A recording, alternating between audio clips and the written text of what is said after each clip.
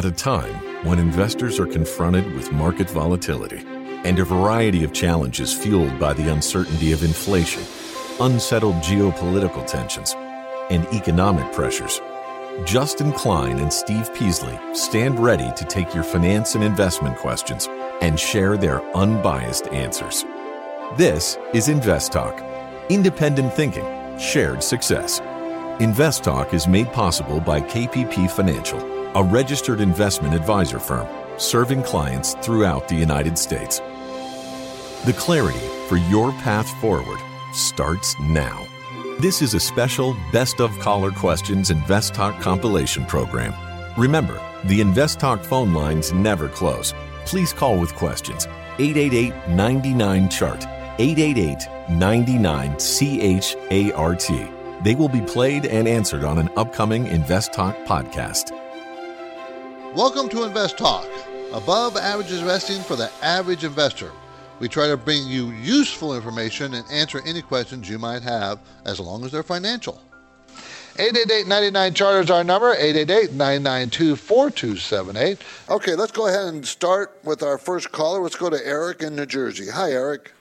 Hi, Steve. How you doing? I'm good, and I thank you for the call. My question today, Steve, is regarding a 457B plan that I have. Mm-hmm. I'm a police officer in New Jersey, and I've been on for about 11 years. I got quite a few more years to go before I retire, so I could, I guess, afford to be riskier with that account. But the reason I'm calling is for about the last year or so, I've been paying into a fixed account that's getting me 3.75% a year due to all the volatility and everything with the market, and I didn't really want to be losing money, so just seemed like a sound idea at the time. And I'm thinking about getting back in, and I was just speaking with my advisor who runs the account through MetLife, and I'm trying to decide kind of what I want to do with that account, whether I want to get back in the market entirely with what I have, which is like $68,000 at this point, $20,000 of which is all profit, whether I want to go back in entirely or just take what I have as profit, put that back in the market, or stay in the fixed account and just take my 3.75% and ride out any perhaps volatility or if we are in a bubble, the tech bubble, AI bubble that's going to pop at some point. Can I ask you what are you invested in? I know it's a fixed income, but what kind? What is it? Is it bonds? Is it a money market fund? What is it? It's like a money market, more or less. Yeah. Okay, so because my answer would be different if you'd said anything but a money market. If you said it was some type of bond fund, short-term, mid-term, or long-term bond fund, I would suggest that don't get out of it quickly. Get out of it slowly, because I think interest rates are peaking. I think we'll have maybe one more increase, maybe two, but I don't think so. But then we'll have a long period of flat, and then the next move will be down. Interest rates moving down. And when that happens, bond funds go up in value, so you get your 3.7 plus capital appreciation. But money market fund probably won't do that. So my answer is I think you should start teasing back into the market. I wouldn't dump all the money in it right away.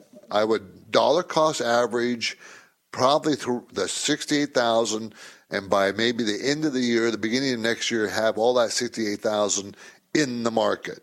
And I would diversify it in market cap, small, mid, and large cap. I would diversify it. But don't do it all at one time, though, okay? Eric, I appreciate it. Do you have questions about FDIC security, mortgages, money market funds, losses to your retirement plans? Give us a call today, 888-99-CHART. My name is Randy from Iowa. I'm currently in Illinois because I'm a truck driver, and that's the issue. I don't have a lot of time each day to study and dig in like I know is necessary to really understand. Your program has helped a lot, but my question is this basically. If you were in the situation of not working in the field you do, in other words, if you were not a professional investment advisor and were limited on time, how would you pare it down? What are the very minimum basic things that you would want to study to understand before making a stock investment? I know there's a lot of factors, and you do this professionally, but if you were not in your current career, you were in some other career where a lot of demands were on your time and you didn't have the kind of time to really dig in, what were the minimum factors that you would want to look at and understand before investing in a company? Thank you, and you have a great show. Keep it up.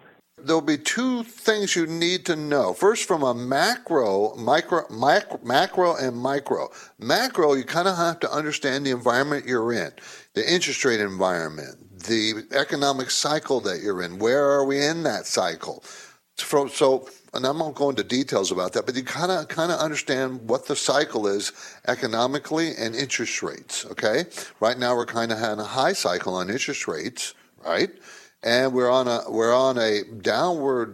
slowly downward cycle on the economy, but not very deep so far. Okay, then from a micro point of view, you look at stocks that do well in a rising interest rates environment or a high interest rate environment, and stocks who do poorly in that. And there are charts on the internet. All you do is type in search for economic and stock market cycles, and you'll see that the stock market moves up prior to the economic cycle moving up from a low. And you'll see that the stock market starts to move down when the economic cycle is high. Okay?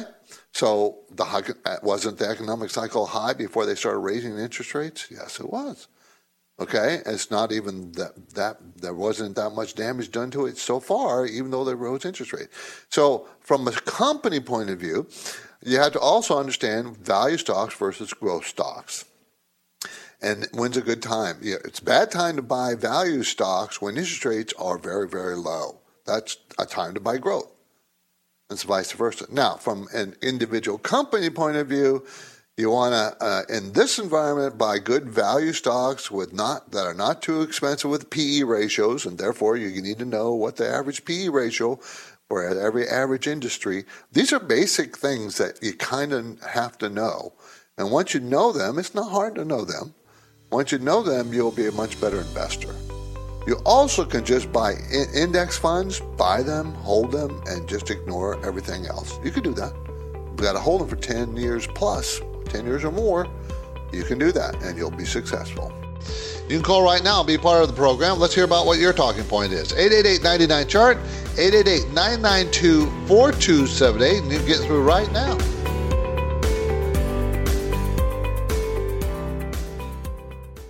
When listener questions are played on the Invest Talk podcast, how do you guys determine a value stock? The caller voices are amplified many thousands of times. Just wanted to get your opinion on JP Morgan and BAC. How do you see this looking forward? I'm 25 years old and have a question about retirement funds. And the unbiased answers from Justin Klein. That's why it's trading so cheap, because there's a lot of regulatory risk here. And Steve Peasley. I kind of like it here. If I was going to buy Tyson Foods, this is where I'd buy it. Benefit the entire Invest Talk community. Thank you for what you guys do. That's why 24/7, rain or shine, no matter how simple or how complex, your questions make a difference. Symbol BKE. What's your outlook? And Invest Talk is made better by the power of you. So don't forget to call 888-99-CHART. You're listening to an encore presentation of Invest Talk. Please call with your questions and comments, though, 888-99-CHART, 888-99-CHART, and Steve will answer them on the next Invest Talk. Let's go to James in New York. He wants to talk about mortgages. Yes, I currently have about 25 years left on my mortgage at a 2.9% interest rate. And I was wondering if I were to pay the remainder of the mortgage off now, if I had the means to do that, would that be advisable during this climate, saving 25 years worth of interest, or would I be better serviced investing that money? Right now, you would want to be putting that money into something very safe. You short-term treasuries, right? You're accruing interest on the mortgage that you have, but you'd accrue more interest in putting whatever money you would put towards that mortgage in something like short-term treasuries. You yield 5%. So you're actually risk-free, basically, earning more than you're being charged on your mortgage. So until mortgage rates treasury rates go below that number, it would make no sense to pay down that mortgage because you're easily, with no risk, earning more than the cost of that mortgage. So no, it wouldn't make sense. Now, once again, if one day the Fed cuts rates again and we're back down to 2% short-term treasuries, now you have another conversation. You are now costing yourself more than what you'll earn on your investments. So at that rate, no, it doesn't make sense to pay off that mortgage right now. Could it eventually? Sure. Depends on your risk tolerance. It's obviously it's a conservative decision to pay down a mortgage, especially at a rate that low. Does that make sense? Oh, definitely. Yeah, I knew I had a low mortgage. It was just a issue of the security decision to pay it off. But I absolutely don't have to. But it was just a thought. But yeah, and I get that thought. And there's a lot of people that security makes sense. But as long as what you're investing in is very low risk, like treasuries, and you're making that spread, then it makes zero sense to pay off the mortgage. And a lot of people are in this bucket where they might have extra cash and typically they might pay down that mortgage, but right now it just doesn't make sense. I mean, you can go put your money in a high yield savings account and treasuries and so many different assets that are yielding 4 to 5% that it's just pointless to be paying down a mortgage at this time. And a year from now, that might change. But right now, no. Thanks for the call. Do you have questions about FDIC security, mortgages, money market funds, losses to your retirement plans? Give us a call today, 888-99-CHART. Hello, this is Tori from Bozeman, Montana. I'm calling to ask about a refinance that I'm currently in the middle of. So I'm refinancing a rental property that I own.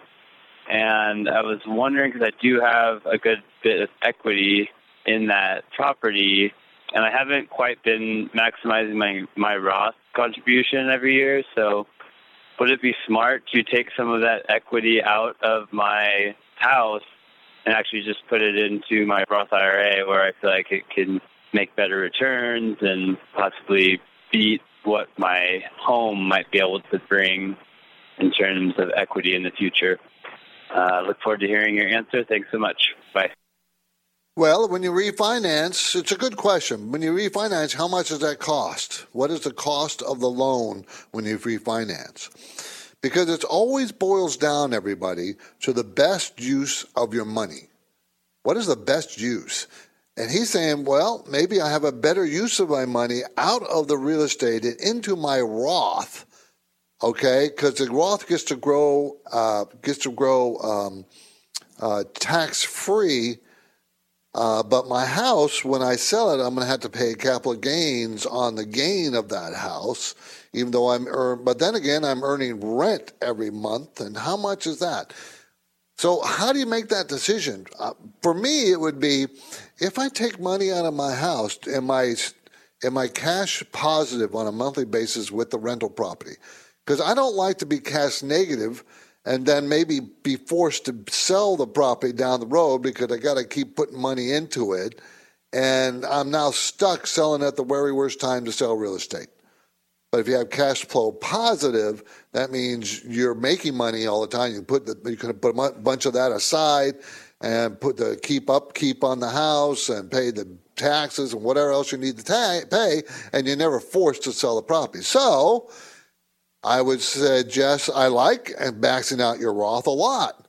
So maybe do that math. Is it because if you do invest in Roth, you can say if you buy an index fund, the chances of a 9% return per year are high if you have enough years to let it run 10, 15, 20 years.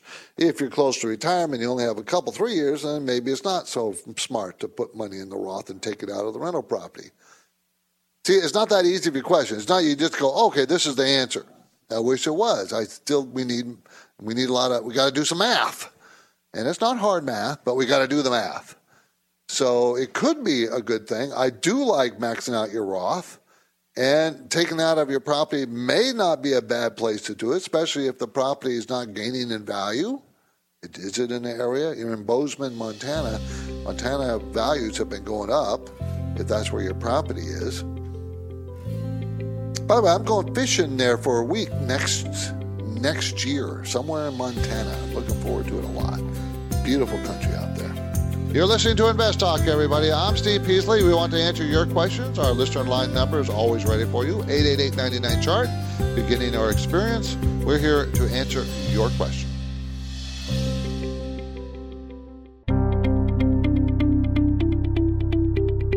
You're listening to an encore presentation of Invest Talk. Please call with your questions and comments, though, 888-99-CHART, 888-99-CHART, and Steve will answer them on the next Invest Talk. Let's go to Paul in San Francisco. Let's talk with national debt. Yeah, we're getting close to the limit of the national debt, which is over $31 trillion, and will that happen? Will we see that? Didn't that happen before? Some of these earlier? According to my memory, it did, but it tells me I'm wrong. And Biden just wants to spend money and print money and spend money and print money, and that causes inflation. Inflation is a tax on the middle class and the poor, but not the wealthy.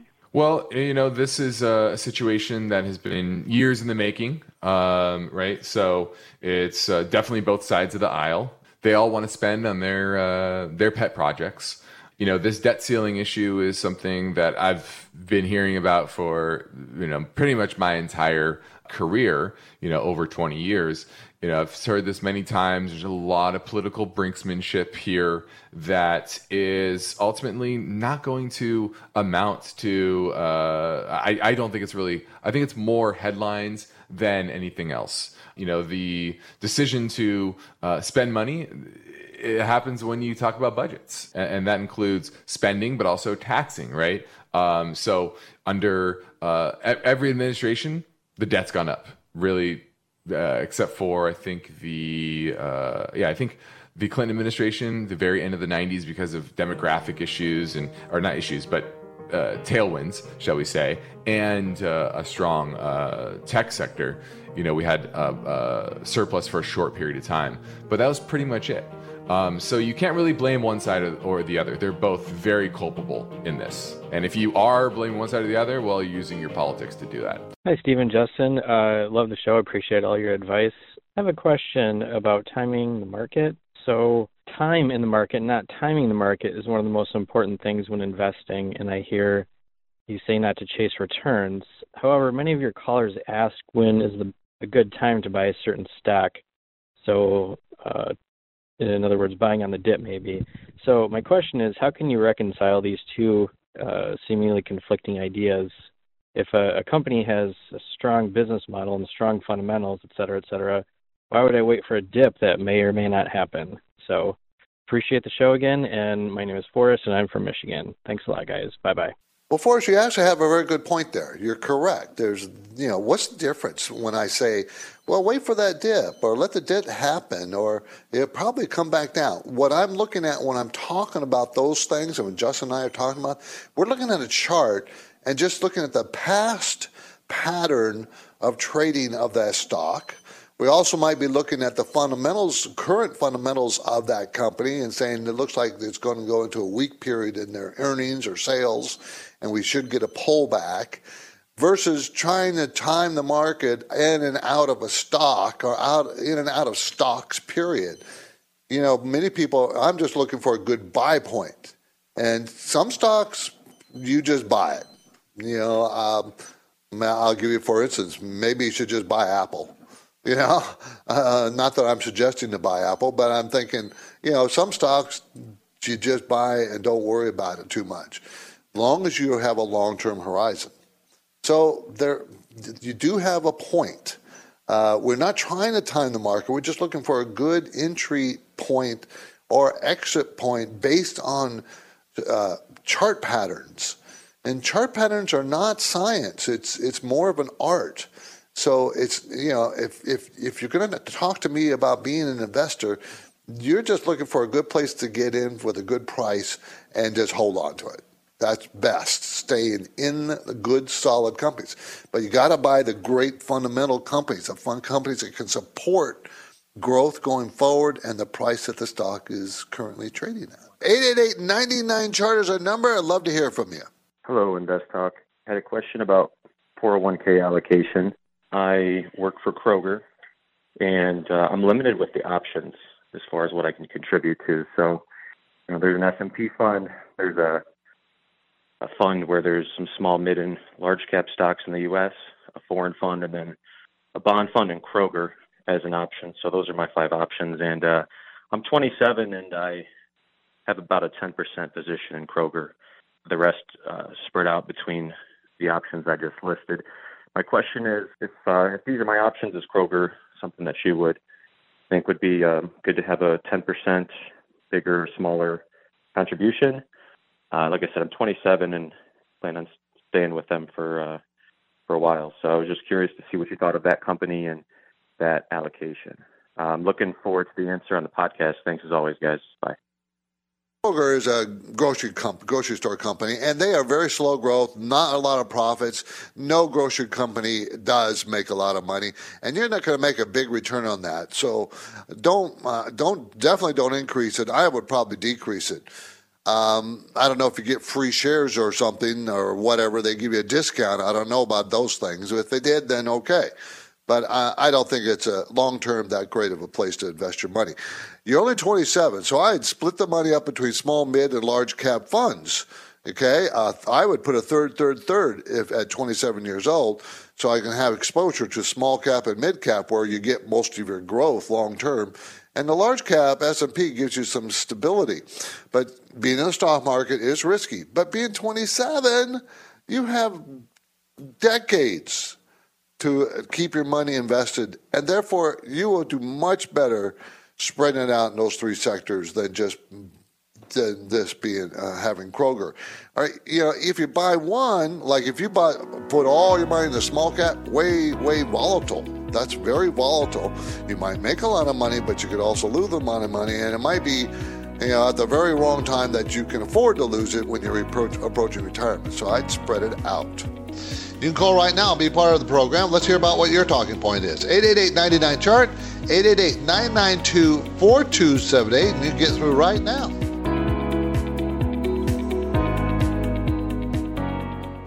eBay Motors is here for the ride.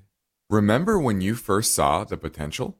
And then through some elbow grease, fresh installs, and a whole lot of love, you transformed 100,000 miles and a body full of rust into a drive that's all your own. Look to your left. Look to your right. It is official. No one's got a ride like this. There's nothing else that sounds like, feels like, or looks like the set of wheels in your garage. With over 122 million parts, you can make sure your number one ride or die stays running smoothly, so there's no limit to how far you can take it. Brake kits, turbochargers, engines, exhaust kits, roof racks, LED headlights, bumpers, whatever your baby needs, eBay Motors has it. And with eBay Guaranteed Fit, it's guaranteed to fit your ride the first time, every time, or your money back. Plus, at these prices, well, you're burning rubber, not cash. Keep your ride or die alive at ebaymotors.com. Eligible items only. Exclusions apply. You're listening to an encore presentation of Invest Talk. Please call with your questions and comments, though, 888-99-CHART, 888-99-CHART, and Steve will answer them on the next Invest Talk. Hello, this is Randy, the truck driver from Iowa. Now I'm in Illinois today.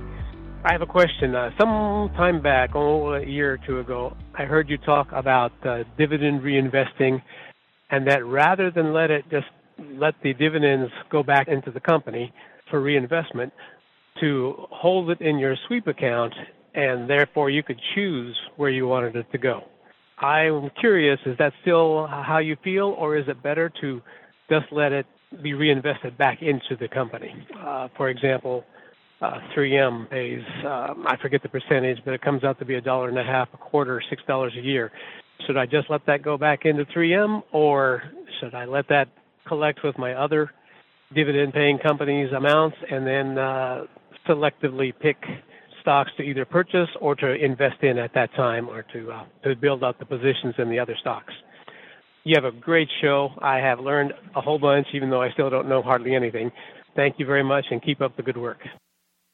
Well, that's a tough question, only in the sense that, it's easy to make the decision, but do you need more shares in 3M, for instance? You mentioned 3M, so let's talk about 3M. So if you have a good portion of your portfolio, and remember, we like 3 to 5%, and then if it grows more and more and more, then you would rebalance it downward, cut some of it. But if you don't have 3 to 5%, then you maybe want more shares, especially if the price keeps coming down. I don't necessarily like to reinvest my dividends in a stock that's going down, down, down, down. I'd rather reinvest my dividends in shares of the company of the stock going up. And 3M has been falling pretty hard, but 3M is also a huge blue chip company, $54 billion in size, paying a 6.1% dividend, and it can afford to pay that 6.1% dividend.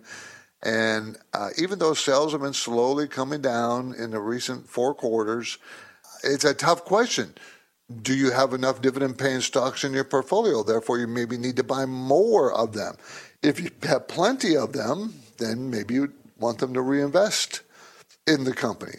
So it's not just a straight yes or no answer. It really depends on your portfolio and the strategy you're trying to develop. Sounds like you're trying to develop a dividend-paying strategy, which is nothing wrong with that. I know Warren Buffett lets the dividends reinvest many times in the company he owns.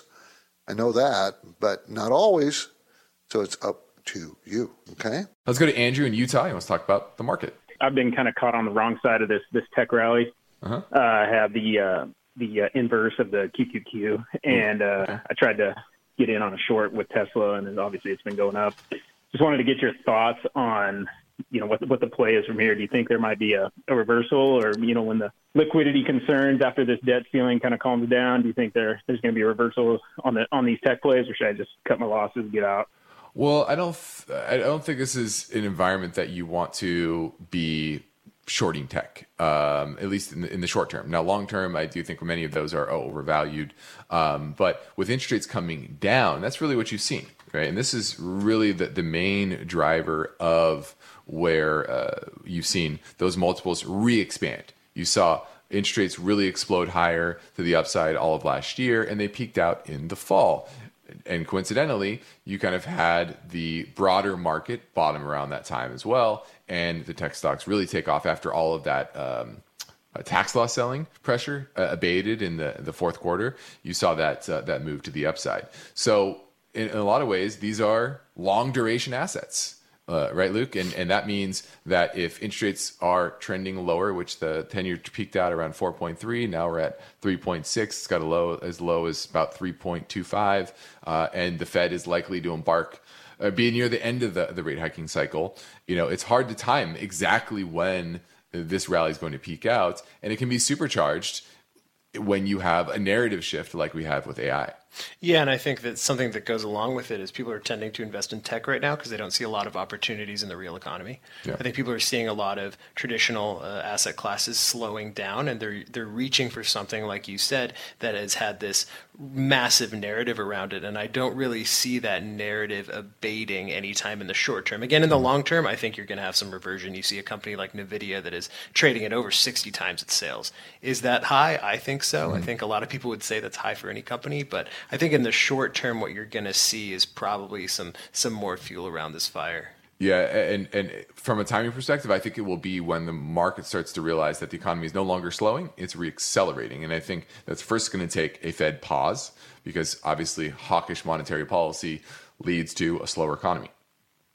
And you've seen that. But as we talked about at the top of the show, the fact that the economic data is finally showing what the market has been pricing in for some time, that, hey, the economy is now no longer growing very strong and it doesn't make sense to raise rates. In fact, the next move for the Fed, I think, is likely lower. It usually takes there's usually a 5-month on average span between when the Fed pauses and when it actually goes into cutting mode.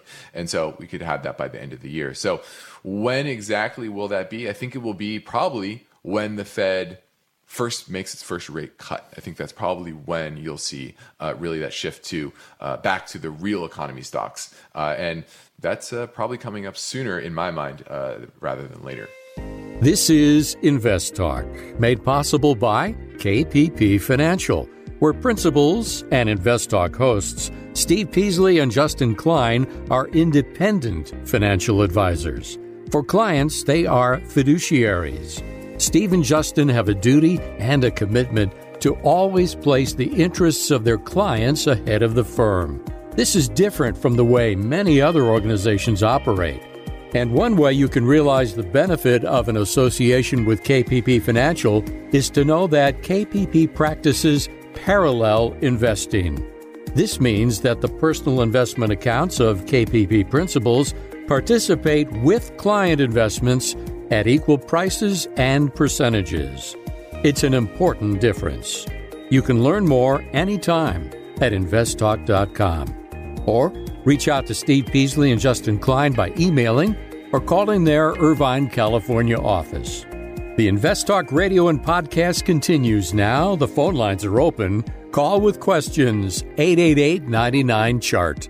Let's go to Gene. He's in North Carolina. He wants to talk about credit unions. Yes, thank you for taking my call, Justin. And you have Luke with you today, right? We do. That's great to hear that once a week you get a Cornell man in there on the podcast. It's good to have him. Getting to my question about credit unions, a general question about personal finance. We have a choice in doing our banking, whether it's a regional bank, a big national bank, or credit unions. And I've used a credit union as the primary source to do my online banking and my local banking and using debit cards and so forth. I'm wondering, do you and Luke have any opinion about using credit unions? My understanding is that some credit unions, I originally started using it just so that I wouldn't get dinged with little junk fees that banks sometimes give you. Mm-hmm. And a lot of them, those junk fees went away with no minimums and so forth. In general, I heard that some credit unions, they kind of specialize possibly in auto loans, or each one is kind of specialized in their own little niche of what they're good at. But I wonder yours and Luke's general opinion about credit unions. Well, I actually, my personal banking is with a credit union, and our corporate is with a large commercial bank. So I kind of have both experiences. I see no problem using a credit union. You're right that some are good for certain reasons. I think in today's day and age, where with FDIC insurance and credit union has its own deposit insurance, it's really what's right for you, what your needs are from a branch perspective and a product perspective. And you're right, some are good at auto loans. I know mine, we get very cheap. I get offers for, I used to anyway, 1% auto loans all the time. I don't know what they are now, but yeah, you're right. Luke, do you have a comment on that? No, yeah. Personally, I used a credit union to finance my car when I bought my car. That's I think one of the reasons why people use credit unions in the first place was because they have less overhead, they're cheaper, they tended to offer higher savings rates, right? Mm-hmm. But I think a lot of the reason why people stray away from banks now, there's a lot of more availability outside of credit unions for saving rates that are really high. So I think that's kind of taken a back burner. But certainly for financing purchases, I think it's a great option. Yeah. Like you said, there's more alternatives now than there used to be for your banking, right? Your Marcuses of the world, your Ally Bank, et cetera, that are online banks. So I think there are some better alternatives. But to each their own, I think they all have their pros and cons. Do you have questions about FDIC security, mortgages, money market funds, losses to your retirement plans? Give us a call today, 888-99-CHART. Well, let's grab a voice bank question that came in earlier from Germany on 888-99-CHART. Hello, Stephen Justin. This is Paulo from Germany calling. Today I have a question about portfolio management. and it's actually a question about which is the perfect or a good allocation, like considering the market cap. Right now, I'm invested like in 28% in mega cap, 41% in big cap, and mid cap 15%, small cap 10%. So I was thinking, and I'm trying to get more into smaller and mid caps and cutting my mega caps, because I think there might be more growth in small and mid cap names. So yeah, my question is basically, how do you guys allocate considering market capitalization? Okay, I'm looking forward to hear the answer on the podcast, and thank you so much for all the work you guys do. Bye-bye. All right, it's a great question. That's something that most people don't think about, right? They just buy names, and they look more about the sector and not just about the size of the companies that they're investing in. Now, right now, the better values are in those smaller cap names, but they're also higher risk. You've seen that this year, right? Mega caps have outperformed those smaller caps. So, but does that mean that's going to be long term? Well, the valuations say that small caps are going to be better performers in long term. Small and mid caps tend to outperform large caps, but that's obviously not every year. Yeah, it's kind of a risk tolerance story, right? Because the only reason why the small and mid caps tend to outperform in the long run is because you're taking on additional risk. Mm-hmm. So without knowing, personally what your risk tolerance is, it's difficult to say what an adequate allocation should be. Yeah, exactly. It's hard to say just now. And looking at that breakdown, my natural instinct, you sound like a younger caller, would be, yeah, you probably want to trim some of those mega cap names, especially, and invest in some of those more mid and small cap names. Now, of the different market cap buckets, shall you say, typically mid caps have the best risk versus reward, right? The small caps, they tend to, some of them go bust. They're small for a reason. And the mid caps have still room for a lot of growth, whereas those mega caps, most of the growth is probably behind them. So I would probably be coalescing around more of those mid caps, right? Why do listener questions make Invest Talk better? Which of these would you recommend? Because each caller presents fresh questions in their voice. When do I know the right time to take profits? And listeners instinctively realize that Invest Talk uniquely offers a welcome dose of investing satisfaction. I think you have a terrific show, and I've learned a whole lot. So don't forget to call Invest Talk. 888-99-CHART. Hi, Steve and Justin. This is James from New York. I have a general question about analyzing a company and their debt. What kind of metrics do you guys look at, or how do you analyze a company's long-term and short-term debts? How do you know that they have too much debt on their balance sheet or their debt is justified? Just wanted to know if there's any kind of quick ways to look into this. I'm looking forward to your answer on that. Thank you. That's a very good question, and I'm starting to get impressed with the quality of questions from our audience, and I really appreciate that. So, how do you know if a company's carrying too much debt? Because it's very difficult. It's very difficult.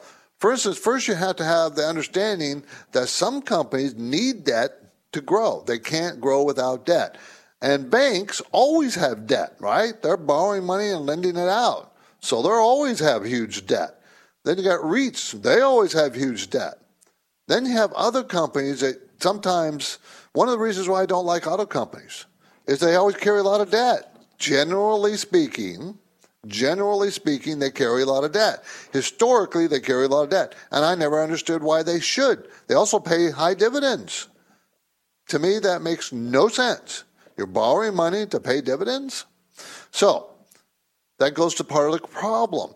If it's a company who's growing real fast, okay, it's going to have a lot of debt because its growth makes it have to buy more inventory, build more factories, do whatever it needs to do to keep up with the growth. Okay, so you can't just say, well, it has a lot of debt, I don't want it. No, how fast is it growing? If it's an old line company, been around forever, ever, and ever, and ever, and it's carrying lots of debt, that makes no sense unless it's a bank. Okay, unless they just recently bought another company and debt borrowing money was cheaper than selling stock or issuing bonds. wouldn't it be nice if I could just tell you a number? If it's more than 10% debt of their market cap, don't buy it. There's no such thing as that. That doesn't work.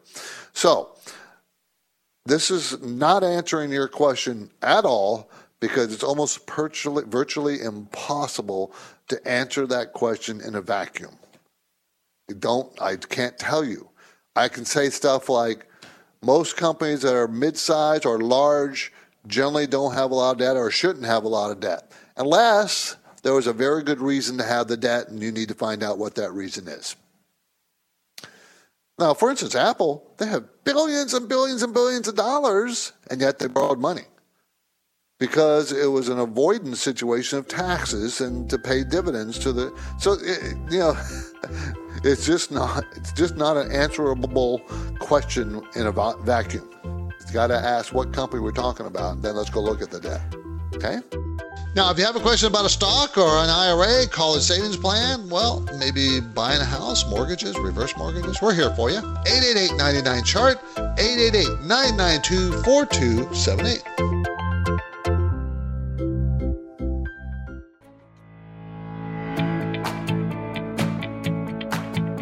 You're listening to an encore presentation of Invest Talk. Please call with your questions and comments, though, 888-99-CHART, 888-99-CHART, and Steve will answer them on the next Invest Talk. Now let's go over to Boston, head over to the East Coast, and talk to Santos. He wants to talk about bond funds. Yeah, thanks for taking the call. So I read an article on Morningstar about that bond funds are the way to go during the recession to diversify or to prevent the losses.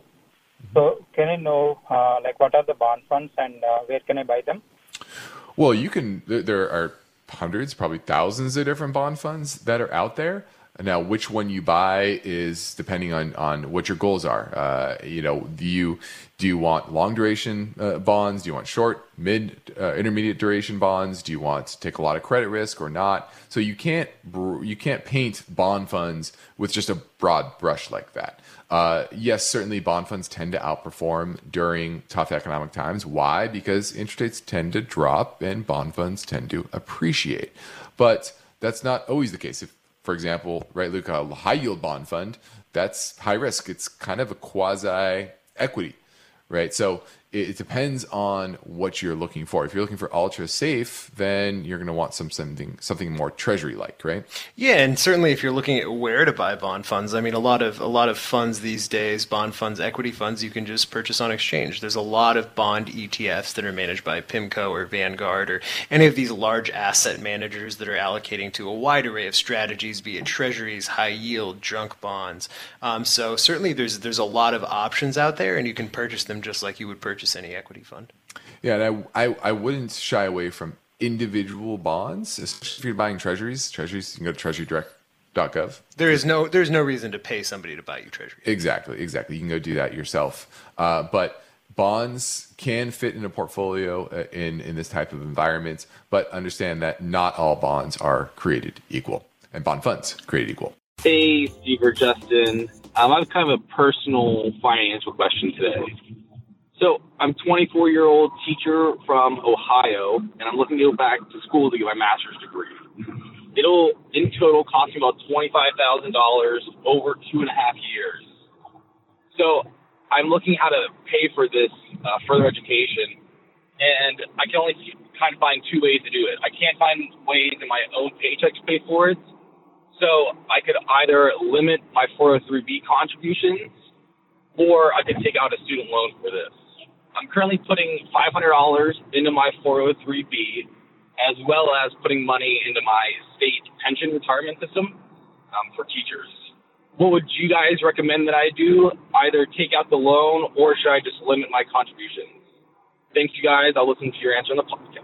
That's a very good and difficult question, because I love the fact that you're putting money away, being 24, putting money away for retirement. I love that. I also think it's wise to further educate yourself if you can earn more money in the future. For the master's degree, you should be able to do that. So make sure you measure the value of the master's degree. How much will it allow you to make in the future? How much more?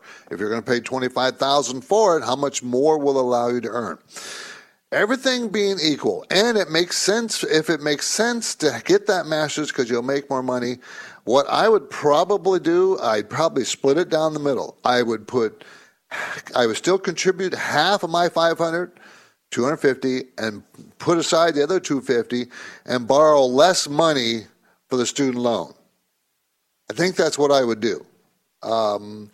Everything being equal, I really would like to sit down and pencil in how much money you're going to make with the Masters. How long will it take to make that $25,000 back, and include how long it's going to take me to make up the money that I wouldn't put into my retirement account. How much money am I not putting in by getting the Masters?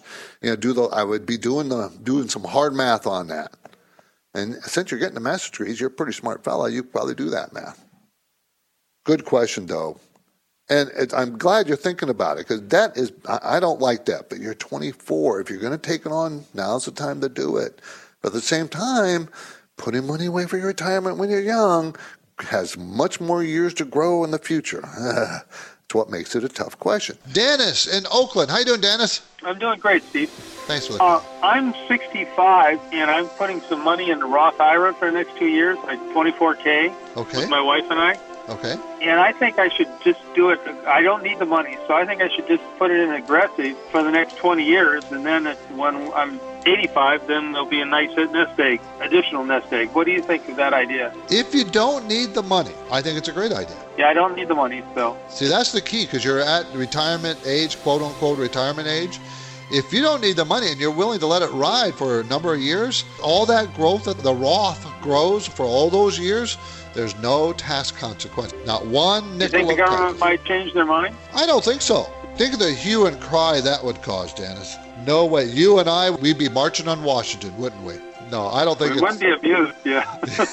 So I don't think they're going to change their rules on that. I really don't. There would be such a backlash that everybody who ever even thought about it would get voted out of office. I don't see it happening. Dennis, I appreciate the call. I really do. Thank you. Thank you. Invest Talk is a trademark of KPP Financial.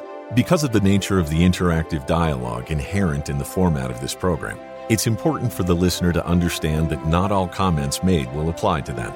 Specifically, nothing said shall be taken to be investment advice, or shall statements on this program be considered an offer to buy or sell security. Because such advice is rendered solely on an individual basis and at times will require that the investor review a prospectus before investing. Invest Talk is a copyrighted program of Klein, Pavlis, and Peasley Financial, a registered investment advisor firm which retains all rights. For more information regarding KPP's investment advisors, call 1-800-557-5461.